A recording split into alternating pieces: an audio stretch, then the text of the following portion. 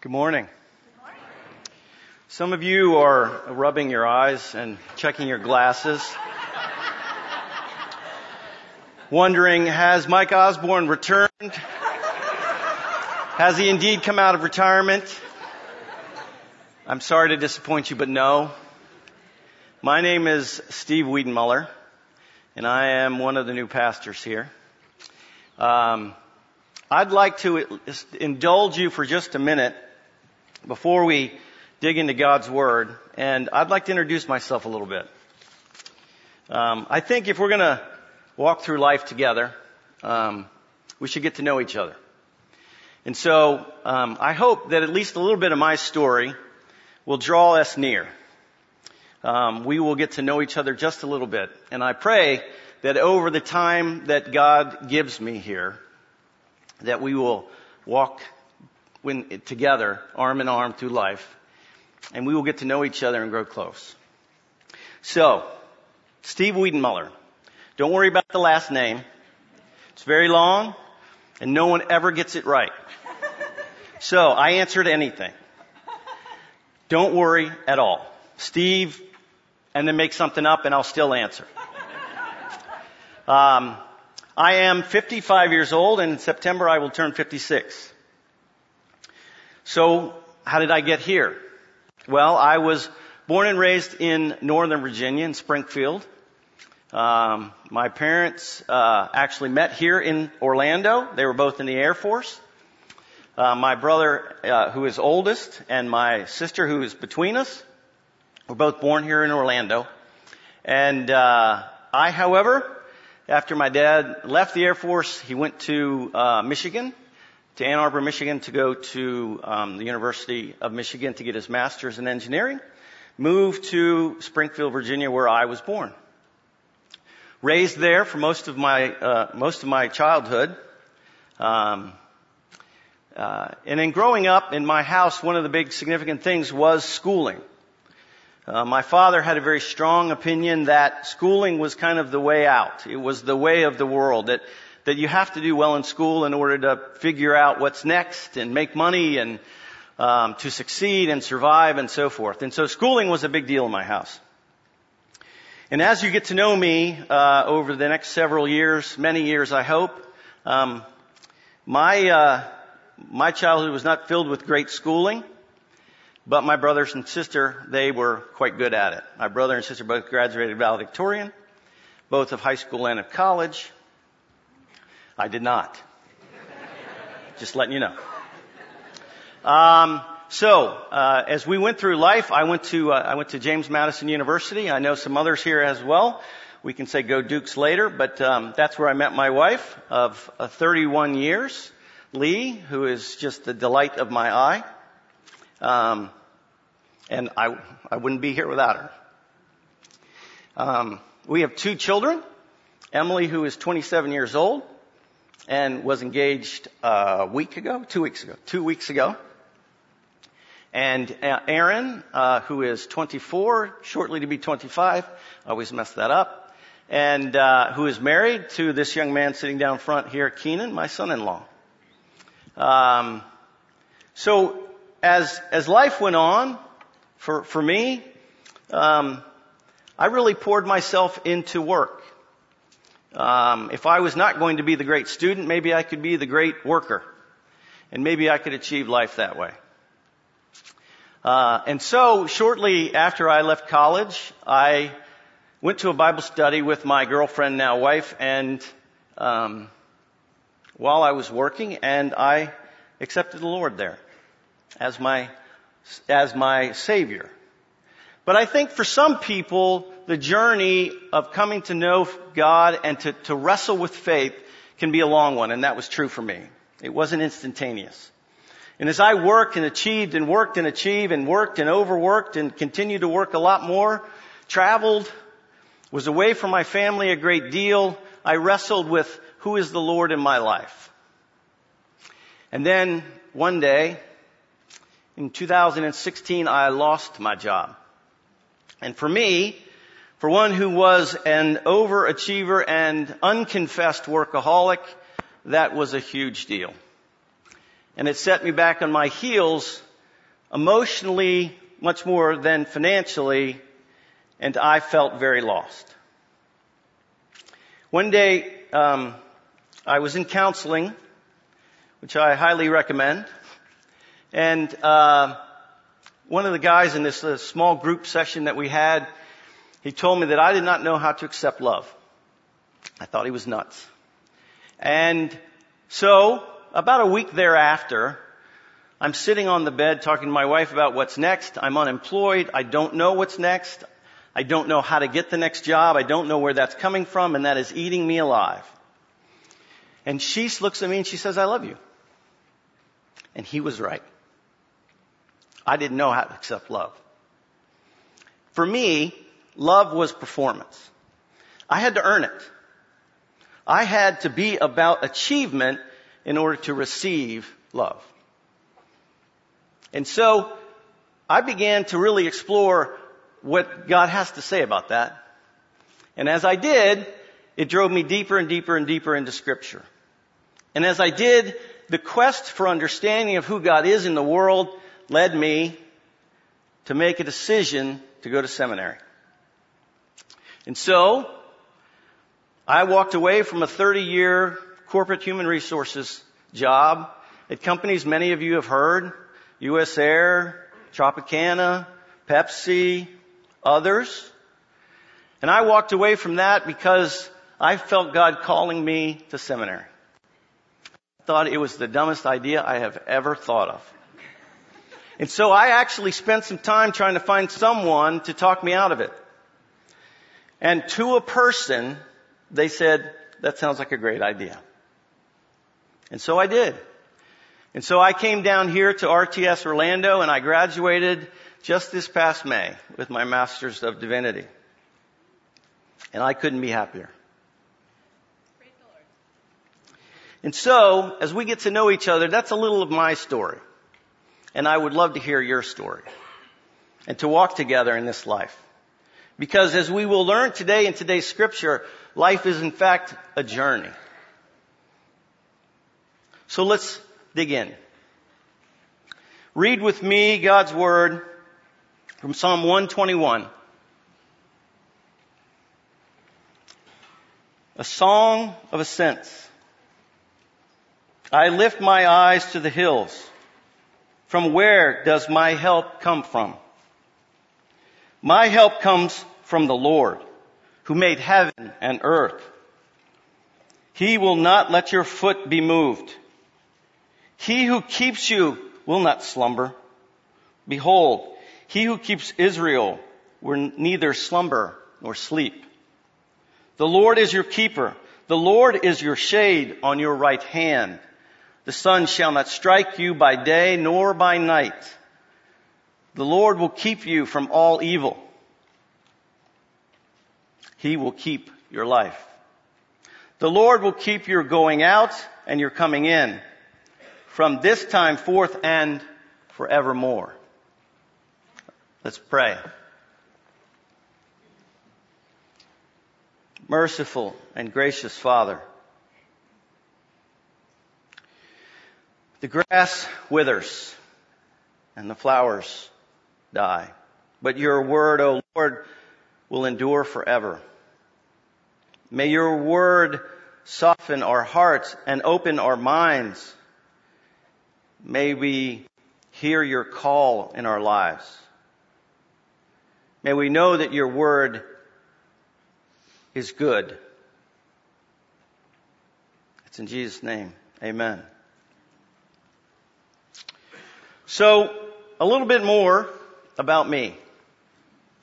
This is just to tell a tale. So, as I said, I was not a great student. And particularly in 5th grade, I went to a school that had these pods. I don't know, some of you might know that. But it was kind of an open classroom idea. And for a social guy like me, that was a massive mistake.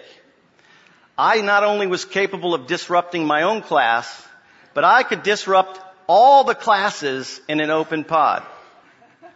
For those teachers in the room, I'm sure you're just sweating. Because yes, I was that guy. And so, my parents wisely, at the counsel of every teacher in this pod, said, we need to do something about this. And so in my 6th grade year, they sent me to a private school. Now, this particular private school was on the other side of town. It was actually quite far. And so for me to get to school, and my parents were both working. My father was an engineer. My mother was a nurse. And so they both worked. And so for me to get to the school, it was quite difficult. And so the school had a small van that would go around and pick kids up, for a charge, of course. And it would travel over a long distance because the kids that went to the school were spread out kind of all over the area. Well, many of you might know that, not here anyway, but places you might come from, it snows on occasion. And so, one particular day, the weather forecaster said it was going to snow. Now, most of the time they were wrong, but in this particular case, it turned out they were correct. The public schools, which you all know panic like crazy and anything like this, they shut down before the day even started. But the private school thought they were going to outsmart that and have the day, and so I went out to the driveway and was picked up by the van that came by, and we headed off to school. Well, the weather people were right in a major way. It snowed. And it kept snowing. And snowing. And snowing. And so finally, the school decided that they would, in fact, close down. And so we got into our small van and started heading out. Now, in Northern Virginia, when it snows, it's a mess. All the roads are shut down and people are sliding out and smashing into each other all over the place. It is crazy. And so here we are in this small van full of small kids all headed out to try to get to these places all over town. Well, by the time they got even close to my house, the snow was really bad. The roads were covered very heavily, and traffic was stopped completely dead. Now, this was prior to cell phones, and so the poor driver of this van had to make a decision on their own. What do I do about this? Now, I don't remember how this went down, whether this was my encouragement or their decision alone, but somehow we ended up deciding that I would get out of the van and walk the rest of the way home. Yes, I know that would never happen today. And so I thought, that's pretty cool. I get to sort of be this great adventurer, and I'm going to head out into the snow like some sort of Alaskan, wilderness explorer. And so I did. But remember, I'm going to school in this private school where we had to wear nice clothes, and so I'm wearing nice shoes and slacks, a nice shirt, and a not particularly heavy jacket. And so I head out into the snow, and I'm at least 1.5 miles to 2 miles from my house. And I start walking. Now, originally, when I start walking, I am full of vim and vigor. Like, I'm excited that I am going to be able to do this and tell this tale someday about what I did. But about 0.5 mile into it, I began to get very, very cold. And my shoes were soaking wet.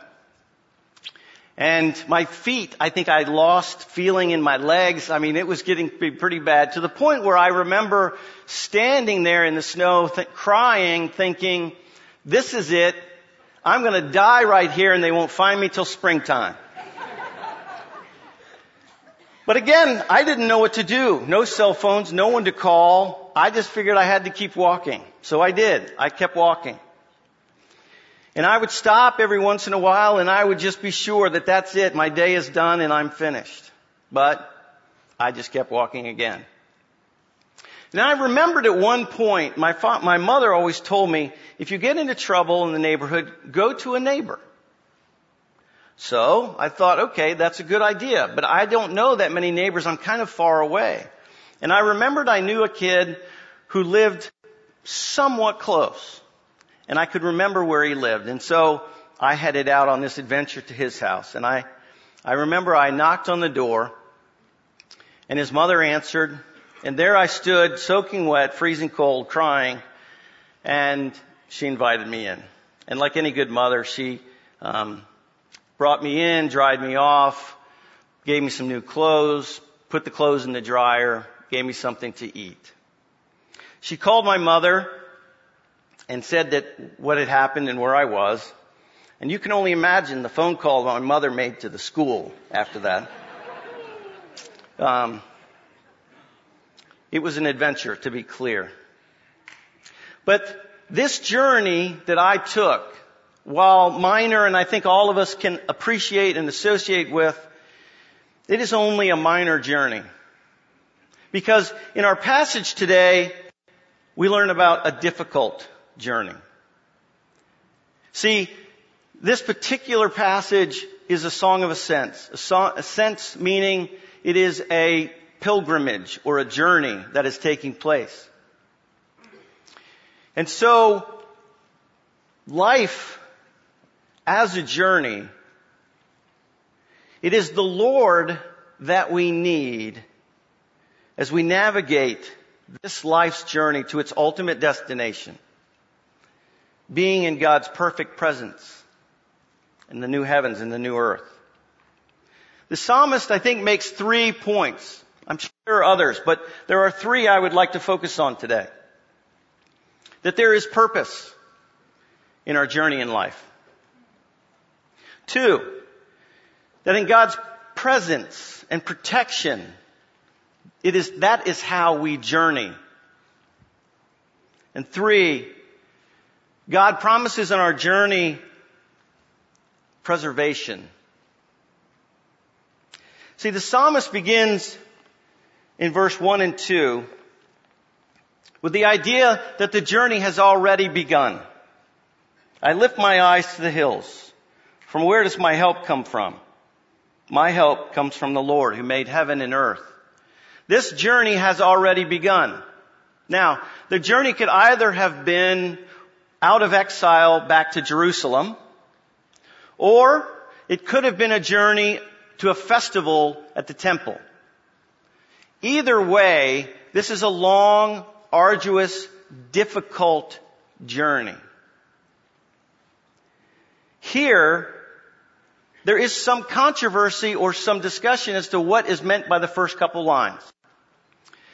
So, let me take a position on that. I believe, as does a number of scholars, Dr. Furtado being one of them, that I lift my eyes to the hills. It is not the hills that represent where my help comes from, because there is a period in the following sentence. From where comes my help? I believe that the scriptures here are saying, I lift my eyes to the hills, and it is there that danger will come from. It is there that the struggles and the strife and the difficulties that will come after me are coming from. And so the psalmist cries out, from where does my help come? The psalmist immediately answers his own question.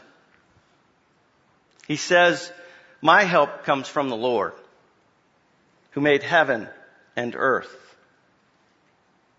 There is an inherent question kind of baked in here. He sort of gives us this idea, this sense of why. Right? So when you're on these difficult journeys, these travels of life, and we know that we're in trouble, we know that trouble is coming, we ask ourselves the question, why? Why is it that we may struggle and strife? And why is it that life is so darn hard at times? You know, I don't know many of you remember the old Sunday drive, where people used to get in their car after church and they would just go for a drive. No great sense of purpose as to where they would go. They just wanted to go drive around. And they would gather their family and they would get in their car and they would drive. And in a sense, if you'd ask the person driving, where are you going? They would say, I don't know, I'm just driving. But you see, there was great purpose in that drive. That drive brought the family together. Maybe they would talk about the sermon that week. Say, the new guy, I don't know. Maybe they would talk about last week's troubles. What went wrong? What went right? Maybe they would talk about the week ahead. Maybe they would say, this is the exciting thing that's going to happen, or I'm really scared. I'm really worried about the week ahead. But in any way you put it, the reality is that drive had great purpose, even if it didn't have a specific definition. And so the psalmist, in the inherent question why, is beginning to give us a sense of this journey that we are on. It has purpose. And purposeful journeys, whatever the destination, a purposeful journey by its definition has meaning. Our life's journey by purpose that comes from God gives it meaning. The Westminster Confession of Faith does a great job of sort of describing this quite quickly and quite succinctly in question 1. What is our purpose? It says that our purpose is to glorify God and enjoy Him forever. Life's journey has a purpose. How do we sense that? In what manner does that come out when we get the call from the doctor? Or the police? Or we come home and our house has been robbed or destroyed by fire. There are many things of life that are difficult and tragic and painful and hurtful. Is there meaning in that? I can't begin to understand all of the meaning. And I won't begin to try. But I do know that God has created us for a purpose. And because He has created us for a purpose, He gives us meaning. Life has meaning. The psalmist defines that very easily and very quickly by saying, he worships, he gets his help from the Lord. And not just any God. No, he confirms the true meaning of it and says, He is the one who made heaven and earth. He is the God of all things, of all creation. And no matter how difficult life might be in this journey, my God is the one who made all things, controls all things, and brings all things to pass. So we move, as the psalmist moves, into our second point. In God's presence and His protection, we journey through these difficulties. Looking at verses 3 through 6, it's interesting that the word keeps is used so often. In the entire psalm, the word keeps is used 6 times. In Hebrew, the word keeps can be translated as to watch, or to guard, or to care for, protect, save, preserve. So, when God keeps, He watches out. He preserves us. He cares for us. I think it's said very well in Isaiah 27. It says this way, "In that day, a pleasant vineyard, sing of it. I, the Lord, am its keeper. Every moment I water it, lest anyone punish it. I keep it day and night. I have no wrath. Would that I have thorns and bears to battle. I would march against them. I would burn them together." The Lord cares for us, prunes us, watches over us in a way that is loving and caring and deep. The psalmist makes this abundantly clear, that He who cares for us, He who watches us, does not slumber or sleep. There is no time in which the Lord is not with us. There is no time in which the Lord leaves us. He is there through the hardest of times and through the happiest of times. As I said, my parents both worked. And so back in the day, they didn't have the whole latchkey kid thing, and so I wasn't allowed to go home by myself because my older brother and sister were in later schools than I in elementary school. And so I had to go to a neighbor's house, and who didn't work, and so I went to the Deeper Spiro's house. And Bobby was my age, and his father had the coolest job I have ever seen. So what we would do is really fun because he would come home sometimes in the afternoon, and I would watch him come in the door, and he would have a routine, and he would go immediately in the door, and he would go straight to this cabinet, and he would pull out his service revolver, and he would put it in this cabinet, and he would lock it up, and then he would lock up the cabinet itself. You see, Mr. DiProspero was a Secret Service agent. And we used to talk all the time about it. And in their house, it was amazing. In their house were pictures of presidents of the United States. Ronald Reagan, George Bush, I'm trying to think of the others. Others. Oh, Jimmy Carter, Gerald Ford. There were pictures of them on the walls, and behind the president was Mr. DiProspero. All over the house. It was the coolest thing. And I remember one time asking him, because I had heard this somewhere, and to be honest, it was a foolish question, but I was a foolish boy, so I asked the question. I said, I've heard, Mr. DiProspero, that you would take a bullet for one of these presidents. And he looked at me in such a way, I still remember this. It wasn't an aggravated way. It was an astonished way.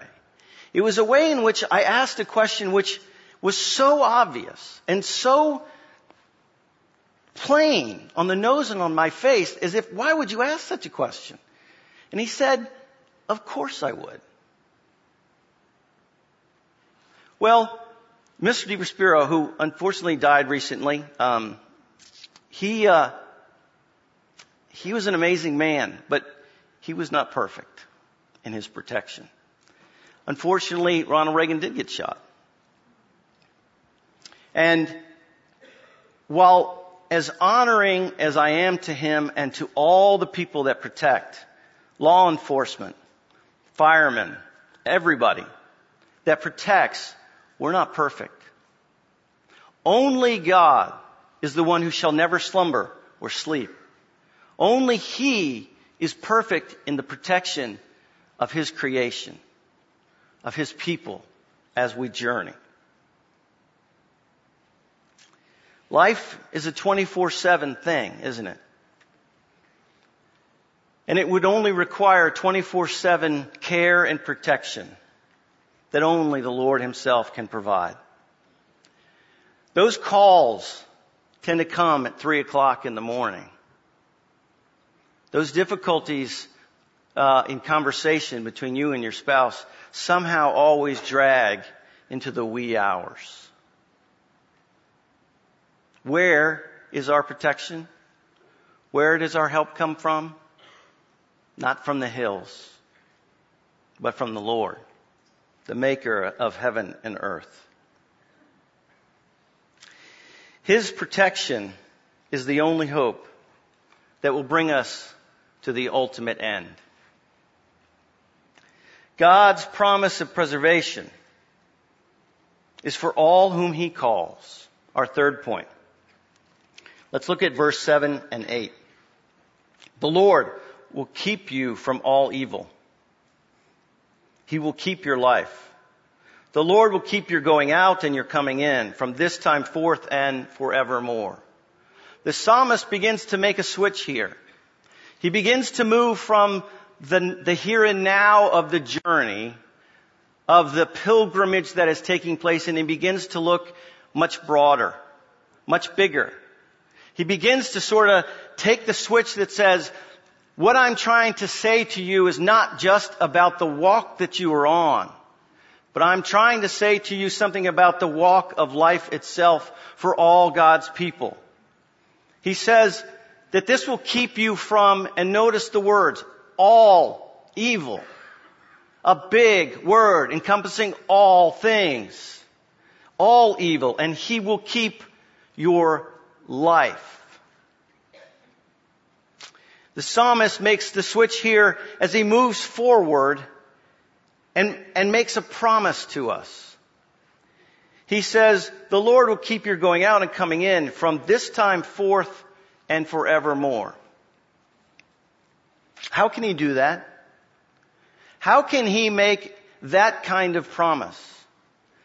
That kind of statement to us that says it's not just about the journey, the walk that you are on, but it's something about life itself and forevermore. Well, the psalmist is relying upon the promises given to his forefathers. The promises of God given to Jacob and Isaac and Abraham, that He will be their God and He will walk with them forevermore.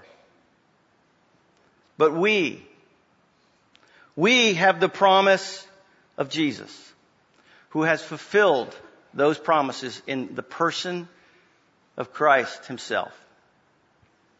We can rely upon that promise in the worst of times, when life is so difficult and so hard, and the tears come so fast that they seem to run out.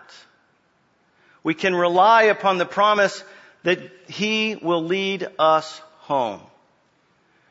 For those who are in Christ, we shall be made renew and restored in Him. Revelation 21 says it this way so beautifully. I heard a loud voice from the throne saying, behold, the dwelling place of God is with man. He will dwell with them, and they will be His people, and God Himself will be with them as their God. He will wipe away every tear from their eyes, and death shall no more. Neither shall there be mourning, nor crying, nor pain any more, for the former things have passed away.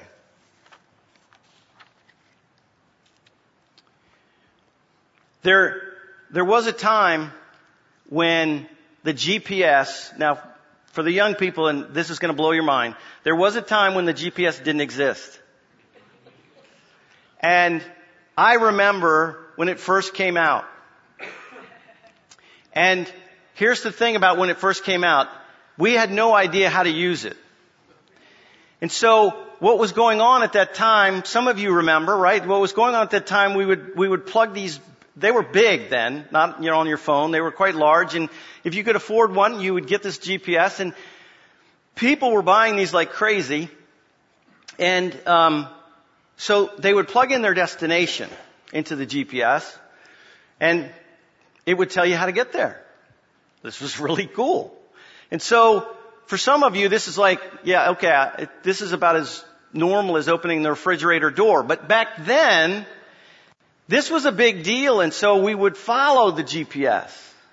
Well, unfortunately, it wasn't all that accurate. And so people were following their GPS off of bridges and into ditches and getting in and going right through traffic lights, thinking that somehow this GPS would just lead them to their destination without stopping. People were relying upon that which was created by man to lead them to their ultimate destination. But it's flawed. And it's still flawed, although better, but still flawed. It is only in Christ, who knows flawlessly the destination.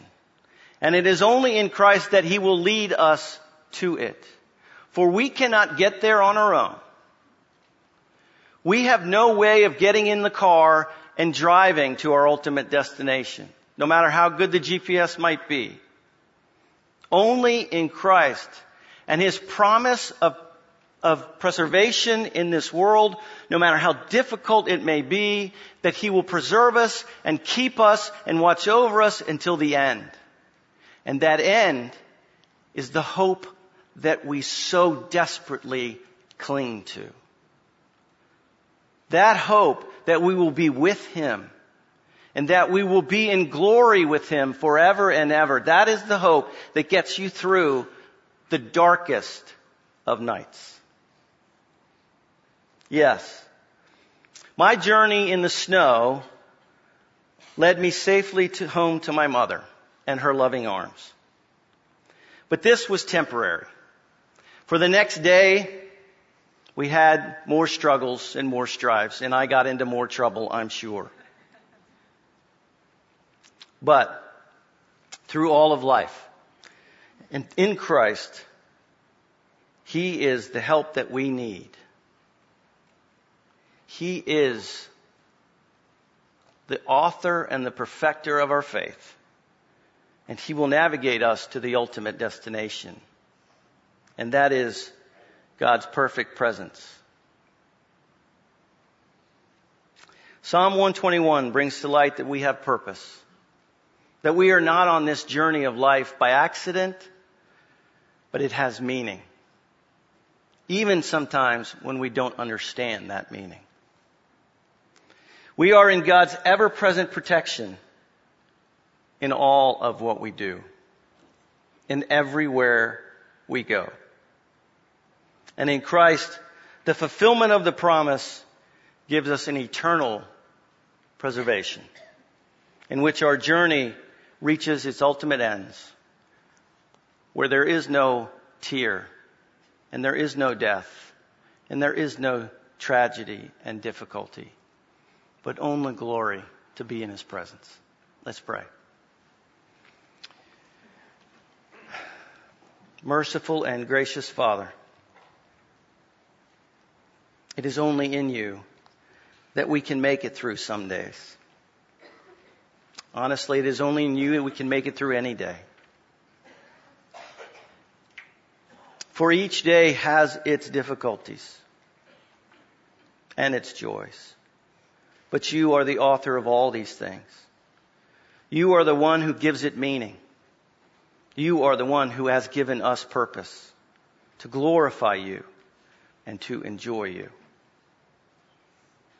Father, I pray for this day that we would find rest and peace in You.